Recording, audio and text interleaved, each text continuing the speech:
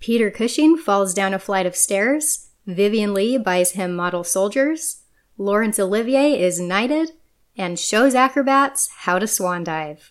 It's 1948's Hamlet.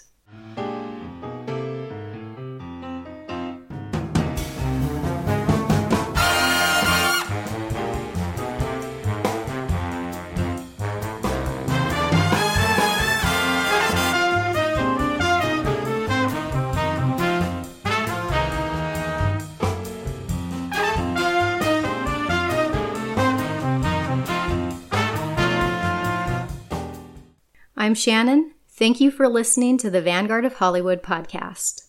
Sir Laurence Olivier's Hamlet continues to invoke strong praise and criticism.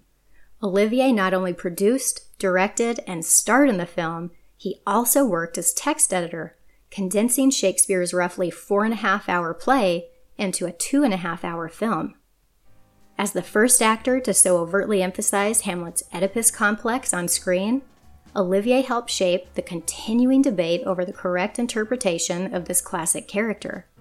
Whether you're a fan or a critic, there's no denying that with 1948's Hamlet, Sir Laurence brought Shakespeare to the masses. Playing the small but important role of Osric in the film, our star of the month, Peter Cushing, makes full use of his brief screen time. His work in Hamlet further proved that it didn't much matter what role or genre you put Peter Cushing in. Whether playing comedy, drama, or horror, Peter was gonna shine and steal the scene right out from under any actor around him. But despite his obvious talent, success and financial stability were still years away for Peter Cushing. Peter experienced lulls in employment, a nervous breakdown, and insensitive insult from his own father before the course of his career finally turned for the better.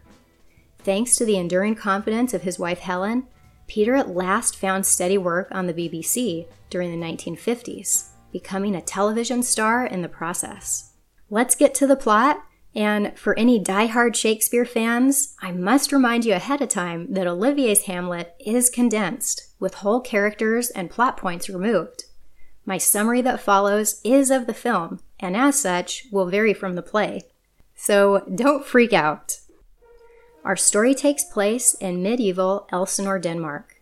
Young Prince Hamlet, Laurence Olivier, unhappily attends a party in the palace celebrating the marriage of his mother Gertrude, Aline Hurley, to his uncle Claudius, Basil Sidney. The marriage upsets Hamlet because his father hadn't even been dead a month before his mother remarried. And plus, it's Hamlet's dad's brother she married. Oh, and Hamlet kind of has a thing for his mom, so that complicates things as well. Hamlet is informed by his friend Horatio, Norman Woodland, and a few guards after the party that while on guard duty, they saw a ghost. The ghost of Hamlet's father, to be exact. Hamlet decides to stand guard with his friends that night, hoping the ghost will appear and speak to him. Well, it does. After confirming that the ghost is his father, Hamlet follows it up a secluded tower where he's told the story of how the ghost, his father Hamlet Sr., died. As it turns out, Hamlet Sr. was taking a nap one day when all of a sudden his brother Claudius came along and poured some poison down his ear. The poison killed Hamlet Sr. almost instantly. With Hamlet Sr. out of the way, Claudius then became king and married Gertrude. After the ghost visit, Hamlet pretends to be, quote-unquote, mad to see if he can gain further evidence of Claudius's guilt. Once satisfied that Claudius was responsible for the murder, Hamlet sets out to avenge his father's death.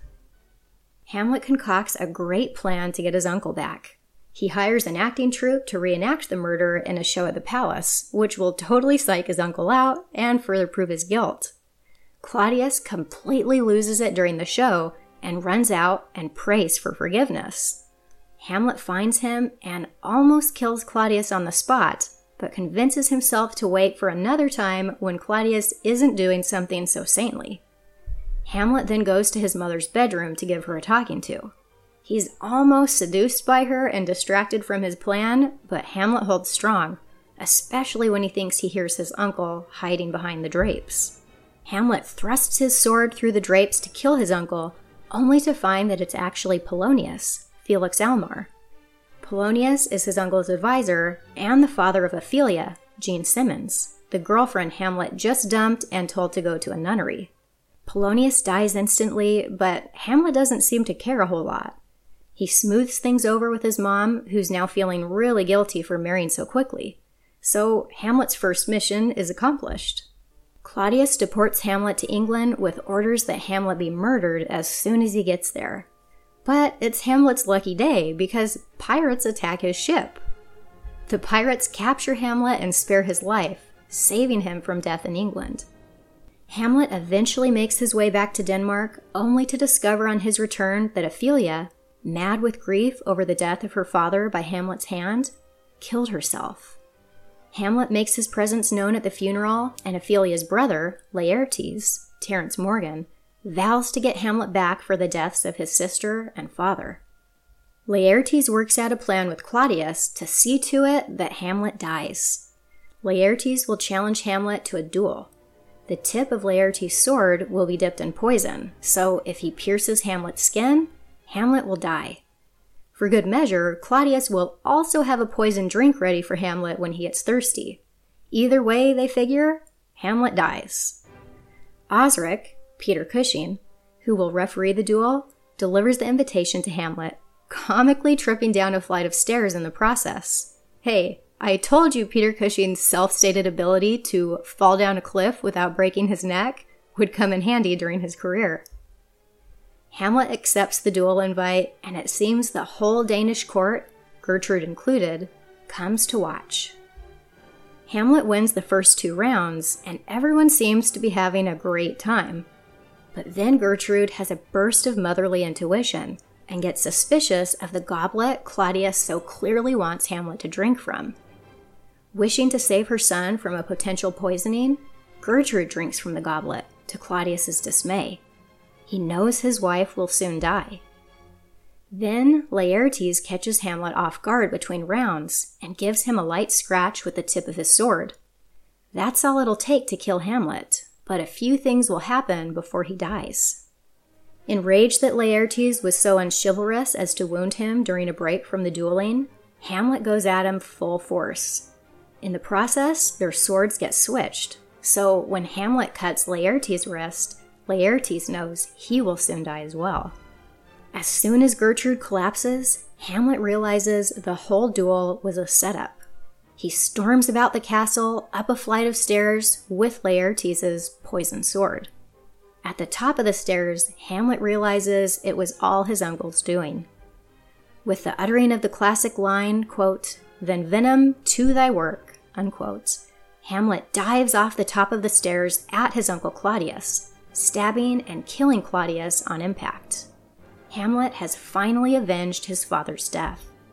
Now the poison finally catches up with Hamlet, and he too dies.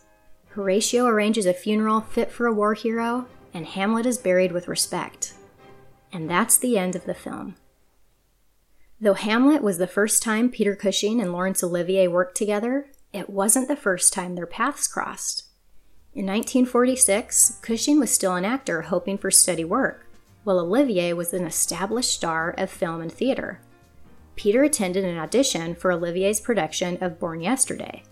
An American play, Peter desperately hoped that Olivier's take on the play would not require an American accent. Wife Helen's coaching had made Peter a pro at just about every accent except American. Well, unfortunately, Peter was asked by Olivier if he could do an American accent. Olivier, aware of Peter's time spent in Hollywood, kind of expected Peter to have the American accent down and asked him to demonstrate one. In his autobiography, Peter shared his answer to this dreaded question. Quote, "I muttered something fatuous about having also been to Scotland, but I still couldn't speak Gaelic. Desperately as I needed the job, I could never abide phony accents, and, rather self-consciously, quoted the bard, 'To thine own self be true,'" unquote. So Peter left the audition that day without actually auditioning. But Cushing's confidence in knowing what he could and couldn't do impressed Laurence Olivier, who told Peter in parting that, quote, "Well, I appreciate you not wasting my time. I shall remember you," unquote. Peter had heard that one before and considered it nothing more than a kind brush-off. But Olivier would surprise Peter by making good on his promise to remember him. Not too long after Peter's unsuccessful audition for Born Yesterday, Olivier's right-hand man, Anthony Bushell, went to see a production of While the Sun Shines at London's Q Theatre. Bushell's purpose in seeing the play was to scout out actors to cast in Olivier's latest project, a film version of Hamlet. One actor in particular, who spoke English with a perfect French accent, caught his attention. As Bushell recounts in The Film Hamlet, a book about, you guessed it, the film Hamlet, quote, "I was struck by a performance of the Frenchman in While the Sun Shines, so true in style and accent that I looked for a French name on the program. But it was Mr. Cushing, and he speaks no French." Here evidently was an actor, and his test for Osric disposed of the last of our problems, unquote. So Peter Cushing wasn't up for attempting an American accent, but his French accent was so obviously amazing, it won him the role of Osric in Hamlet, his most prestigious film yet. Peter immediately immersed himself in the role and began growing his hair out for a Shakespearean look. This anecdote from Peter's autobiography really shows just how dedicated Peter was to each role he played.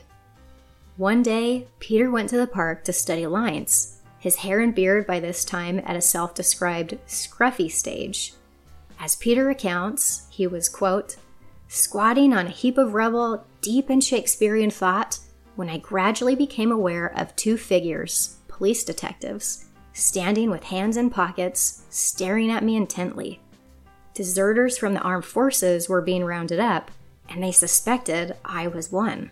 They accosted me with a quick-fire interrogation, random questions which utterly confused my Osric-ridden brain," unquote. Luckily, Peter's inability to answer a single question correctly, other than his wife's name, worked out in his favor. The detectives took Peter's confusion as a sign of innocence, and the only reprimand he received was to go home and shave. And that's how dedicated Peter Cushing was to his craft. Laurence Olivier first played Hamlet on the stage of London's historic Old Vic Theatre in 1937. Already an established film star, the move was an ambitious one for Olivier. He took a massive pay cut when he joined the Old Vic in late 1936, going from a weekly salary of £500 in films to a weekly salary of £25 at the Old Vic. But Olivier felt strongly that until he did Shakespeare, he just couldn't consider himself a serious actor.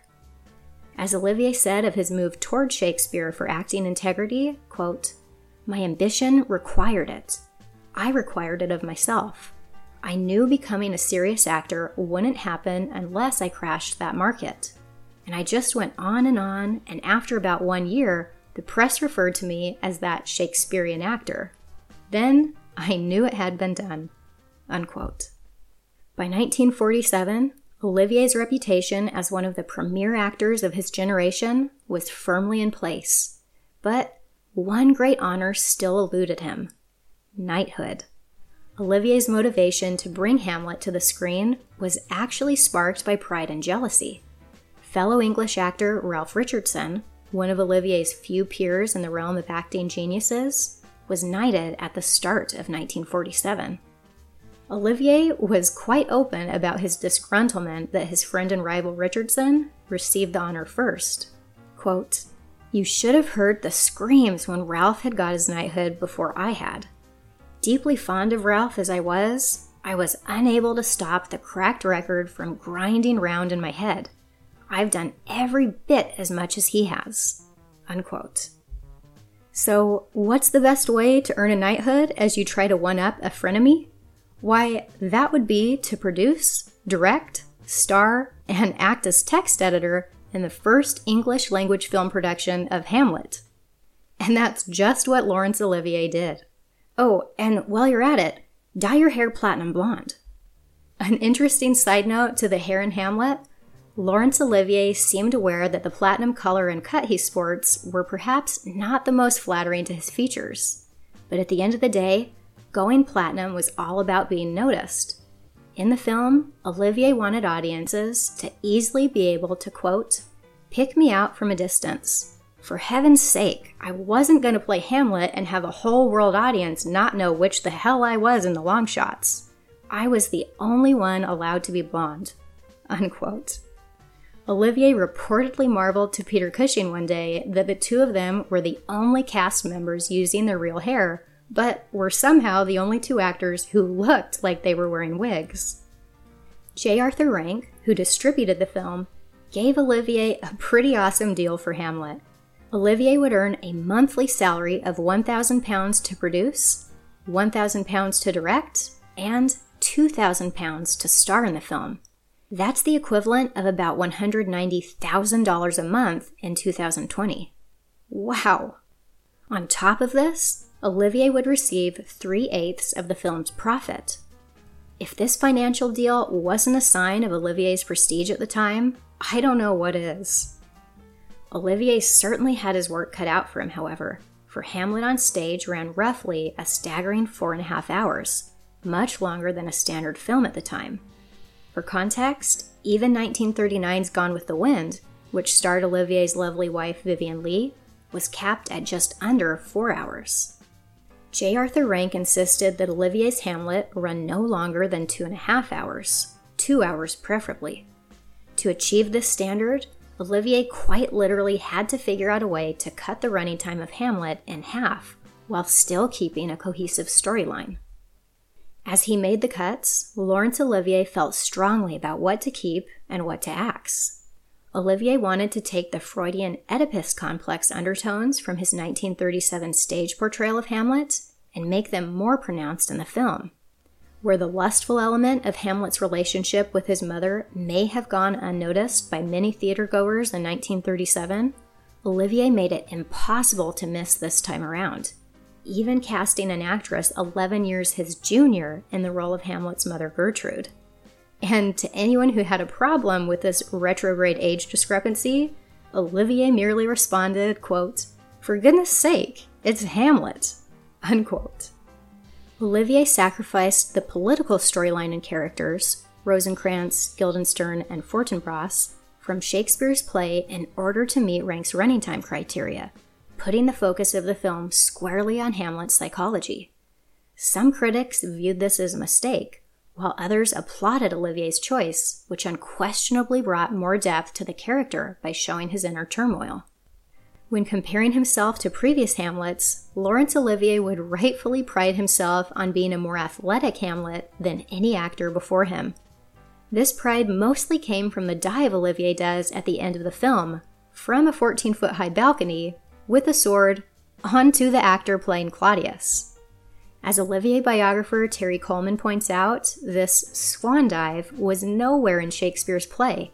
It was pure Olivier. As the crescendo to this 2.5-hour-long film, Olivier knew that Hamlet's stabbing of the traitorous Claudius needed to be grand. And he was willing to do whatever it took to make this finale worth waiting for. As Olivier states in his autobiography, quote, "It's not always by any means easy to find a way to make something look dangerous without it actually being so. The final dramatic gesture in a film of Hamlet seemed to require an action spectacular enough to involve such risk," unquote.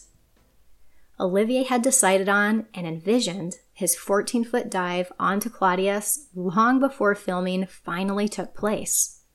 Wisely, Olivier chose to shoot this scene last.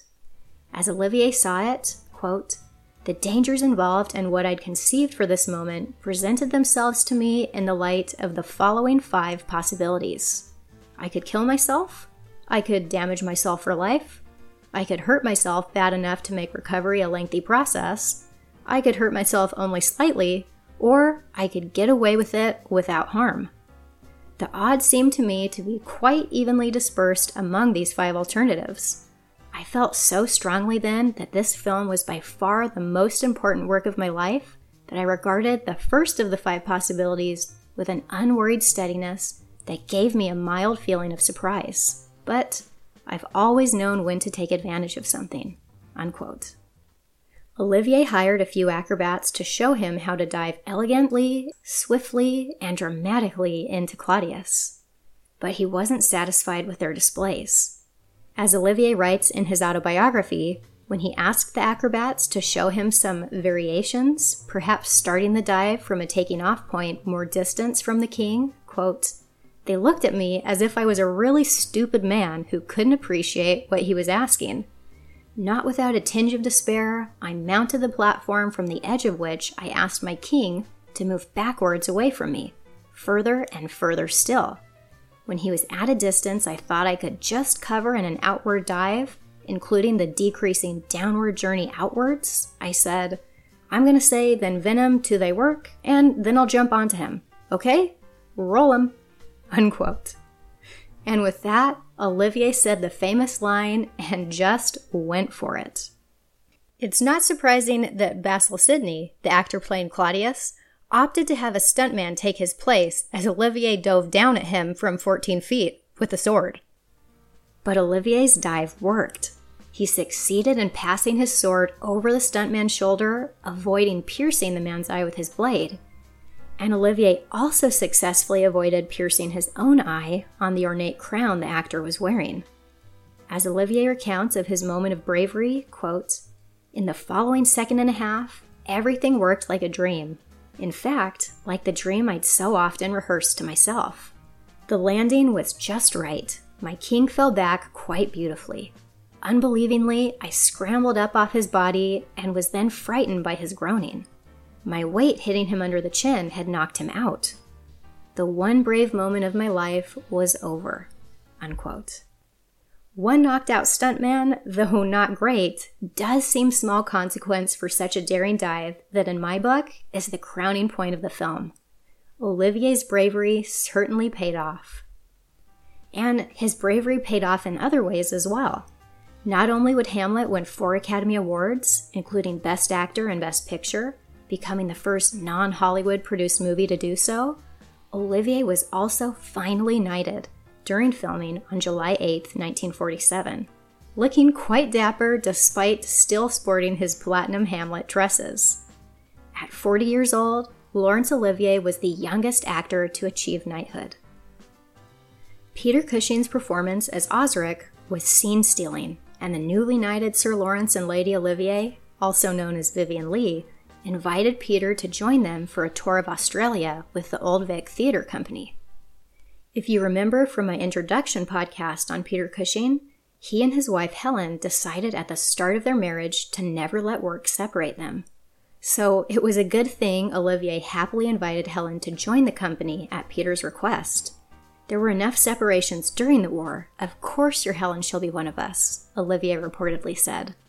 And so the Cushings were off to Australia. My favorite anecdote from Peter's time performing in theaters across Australia involves him, Vivien Leigh, and those model soldiers Peter so loved collecting. As Peter shares in his autobiography, quote, "Another dear lady who added generously to my farmyard and battalion was Vivien Leigh. I was in Sir Laurence Olivier's Old Vic Company, which toured Australia for a year in 1948, and one day she caught sight of me looking longingly through a shop window, nose pressed against glass, hopelessly captivated by a box set of the 11th Hussars. 'Would you like that for your birthday?' she asked. 'Oh, so very much,' said I wistfully. Several weeks later, when the day dawned, I was a little dismayed not to find it amongst all the other wrapped gifts. But in the evening when we got to the theater, there it was on my dressing room table with a card saying, 'Aha, you thought I'd forgotten, didn't you? Love, Vivien and Larry,' unquote." How awesome is that? It was a gift Peter kept and treasured his whole life. Just one of many thoughtful acts by Vivien Leigh that friends and co-stars would comment on over the years. After returning home from the year abroad, Peter and Helen experienced a period of financial difficulty. Peter would say in his autobiography that they were close to insolvency. Laurence Olivier offered Peter a role in his latest play, but just weeks into rehearsals, the travel of the last year, stress of live performances, and dire financial situation were just too much, and Peter suffered a nervous breakdown. Olivier recognized his friend's distress, and as Peter writes in his autobiography, quote, "He was at my side immediately, consoling and compassionate, and told me to go home to Helen. He also paid me a retainer until I was fit to resume work, an act of kindness not to be forgotten." Unquote. Peter's nervous breakdown lasted 6 months. When he resumed work, though in a better mental state, things were still difficult. Helen suffered a hernia and was admitted to the hospital for treatment. In desperate need of funds, Peter asked his father for a loan. It was then that his dad said perhaps the most hurtful words possible to his son, quote, "You are nearly 40 and a failure," unquote. Peter writes in his autobiography that his father's cruel words were, quote, "just a statement of fact and not meant unkindly, his criterion for success being based entirely upon how much was in the bank. On that basis, he was dead right, but it hurt deeply. I went back to Helen feeling lower than a snake's belly. She asked me how I got on, and I noticed her lips tighten when I told her, but she made no comment," unquote. Helen Cushing was one extraordinary woman. Recognizing her husband's deep pain over the situation, one day she went to visit Peter's father alone to smooth things over and make sure that George Cushing understood just how talented and hardworking his son was. Helen's conversation not only gave Mr. Cushing an appreciation for his son's talents, it also strengthened the father-son relationship that had always been somewhat difficult. As Peter marveled in his autobiography, because of Helen's conversation with his dad, quote, "I felt more relaxed in his company than I had ever been before," unquote. Helen Cushing's confidence in her husband's talent didn't stop there. She realized that for Peter to reach his full potential, he needed to stop accepting minor roles in repertory theater. Peter Cushing's future was in television, and it took his wife's wisdom and spunk to recognize and make it happen. Capitalizing on Peter's years in Hollywood and his time touring with Olivier, Helen wrote letters to all the television producers whose names she could find in the Radio Times, a British weekly broadcast listings magazine. In her letters, Helen informed the producers that Peter was back and, quote, had chosen to remain in England, unquote, and was available for television work. It was a genius plan, and it worked. Through her letters, Helen secured Peter the first of 31 live television plays he'd star in for the BBC over the coming years. During the 1950s, Peter Cushing became a television star. His appearances on The Box each week were so frequent and loved by fans, a running joke of the time said that television was nothing more than, quote, "Peter Cushing with knobs on," unquote. Television was only the beginning of Peter's success. He successfully used his television popularity to achieve film stardom, catching the attention of Hammer Film Productions. By the end of the decade, Peter Cushing would be one of the horror genre's biggest stars. And that's it for Hamlet. For delicious recipes and all things classic Hollywood, visit my website, macaronsandmimi.com. Join me next week on Vanguard of Hollywood for all about The Curse of Frankenstein, The Horror of Dracula, and Peter Cushing's prolific years as a Hammer horror film star.